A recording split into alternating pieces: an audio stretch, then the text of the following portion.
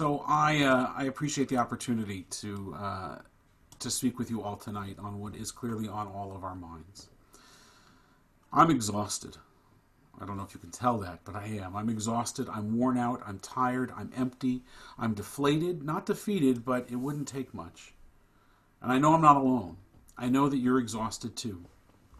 They say that the problem with Chicken Little was that every day he would yell, "The sky is falling! The sky is falling!"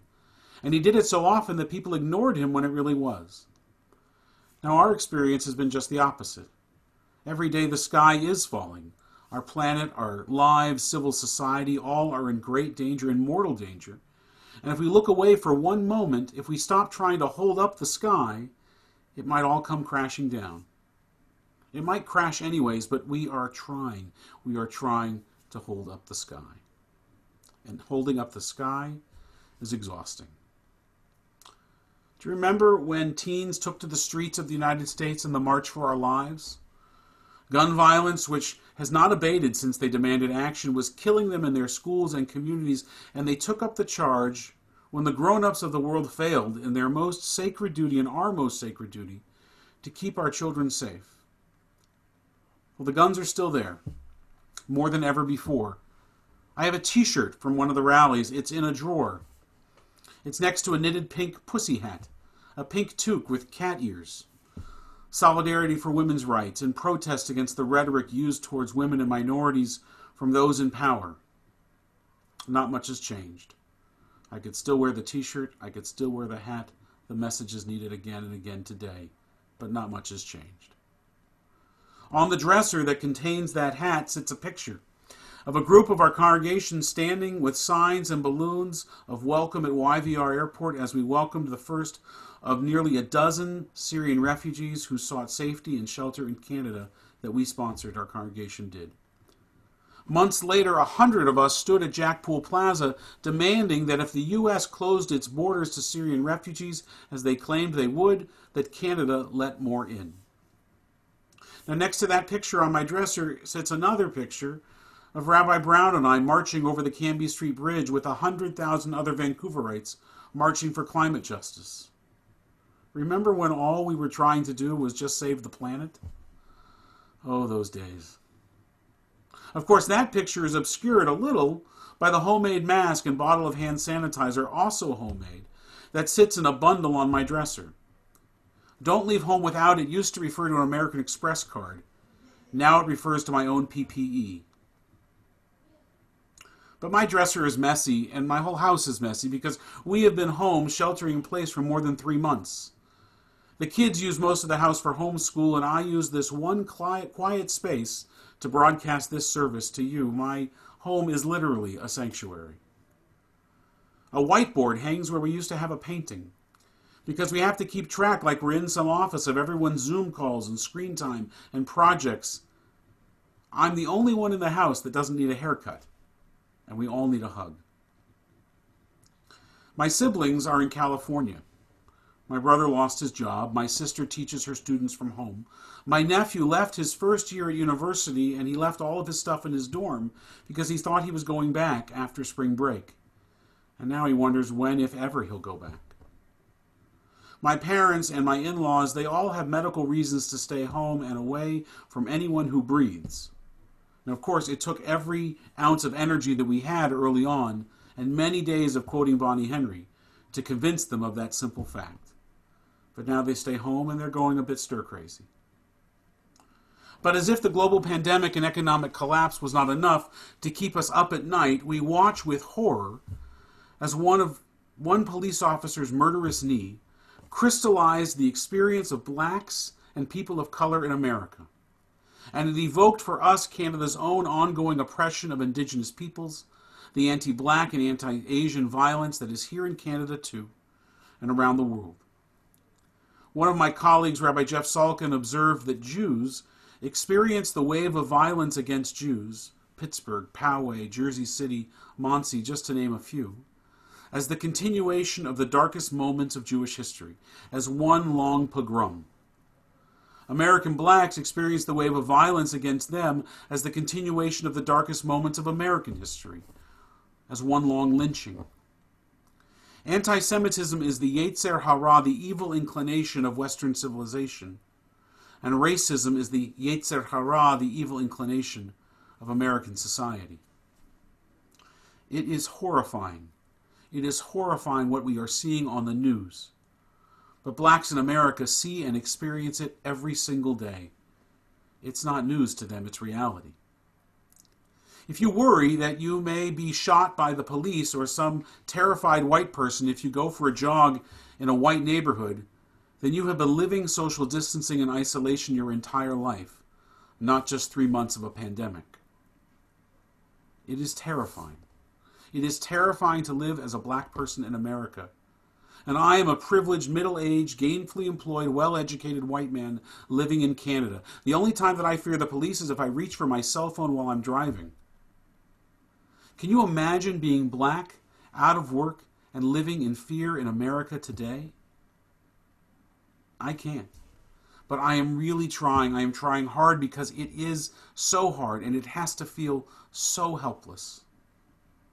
Judaism is built upon the great value of holding complexity, and this is complex, and it's also simple. Judaism implores us to be conscious of both privilege and suffering, not only mine and that of our people throughout history, but of others as well. Judaism commands us from the very first words of the Torah, when God created human beings in God's own image, that all lives matter, but that the lives of those in peril or jeopardy, under the gaze of persecution, under the boot or the knee of authoritarianism, those lives matter more right now, and it is my Jewish duty to redeem them. Too many are imprisoned in our world today, trapped by circumstance, sentenced by intolerance, surrounded by bigotry, tortured by racism. The prison walls are built high by indifference, and they are topped by razor-sharp tongues that cut like wire, and guarded by towers of institutionalized racism that cast long shadows from generation to generation. In his first major speech as a civil rights leader addressing the Montgomery, Alabama bus boycott, on December 5th, 1955, 64 and a half years ago today, Dr. Martin Luther King Jr. powerfully declared, "There comes a time when people get tired. We are here this evening to say to those who have mistreated us so long that we are tired. Tired of being segregated and humiliated, tired of being kicked about by the brutal feet of oppression. We have no alternative but to protest. For many years we have shown amazing patience. We have sometimes given our white brothers the feeling that we liked the way we were being treated. But we come here tonight to be saved. To be saved from the patience that makes us patient with anything less than freedom and justice." End quote. The black community was tired in 1955. They are beyond exhausted 64 and a half years later. And I hope we are all as well.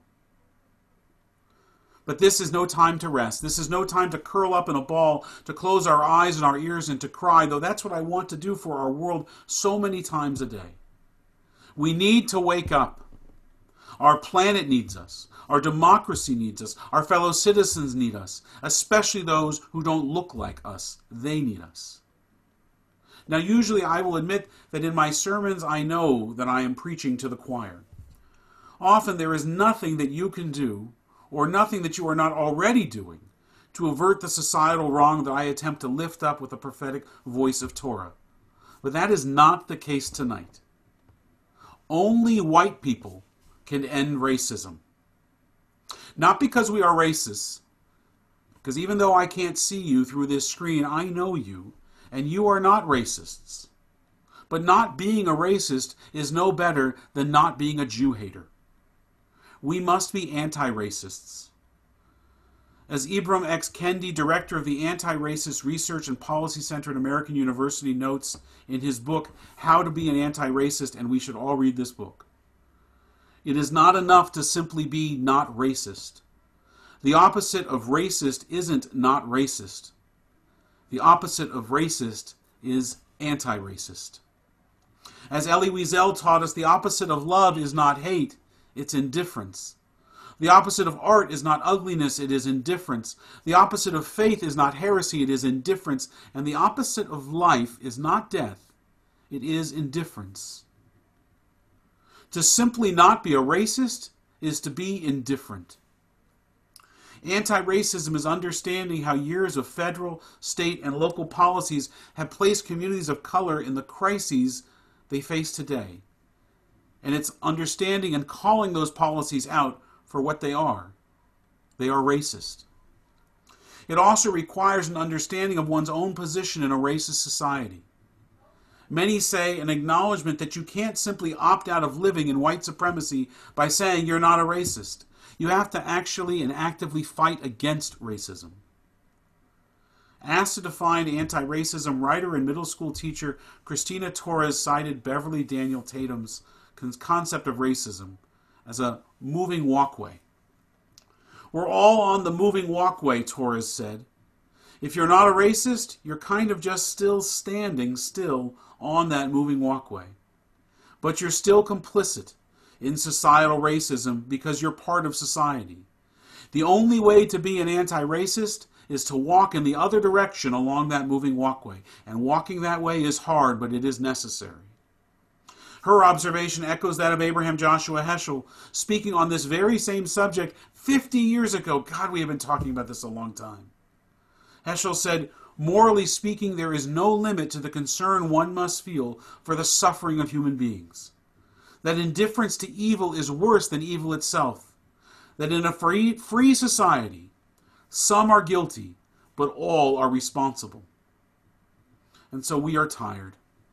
I am tired. You are tired. Our people, though, have been tired before. We marched through a desert for 40 years. We longed for a homeland for 2,000 years. We are tired, but we must keep walking. Again, to quote Heschel, we must start praying with our feet. And so we must not only march for justice, but we must leverage every measure of our privilege and resources to end this scourge of institutionalized racism once and for all. I am tired, but I am energized. I am exhausted, but I can't sleep. My conscience will not allow it, and neither can yours. Kenyi Hiratso, may it be God's will. Amen.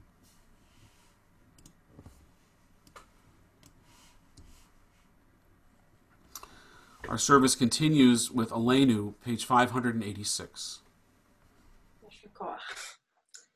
Aleinu l'shabeach l'Adon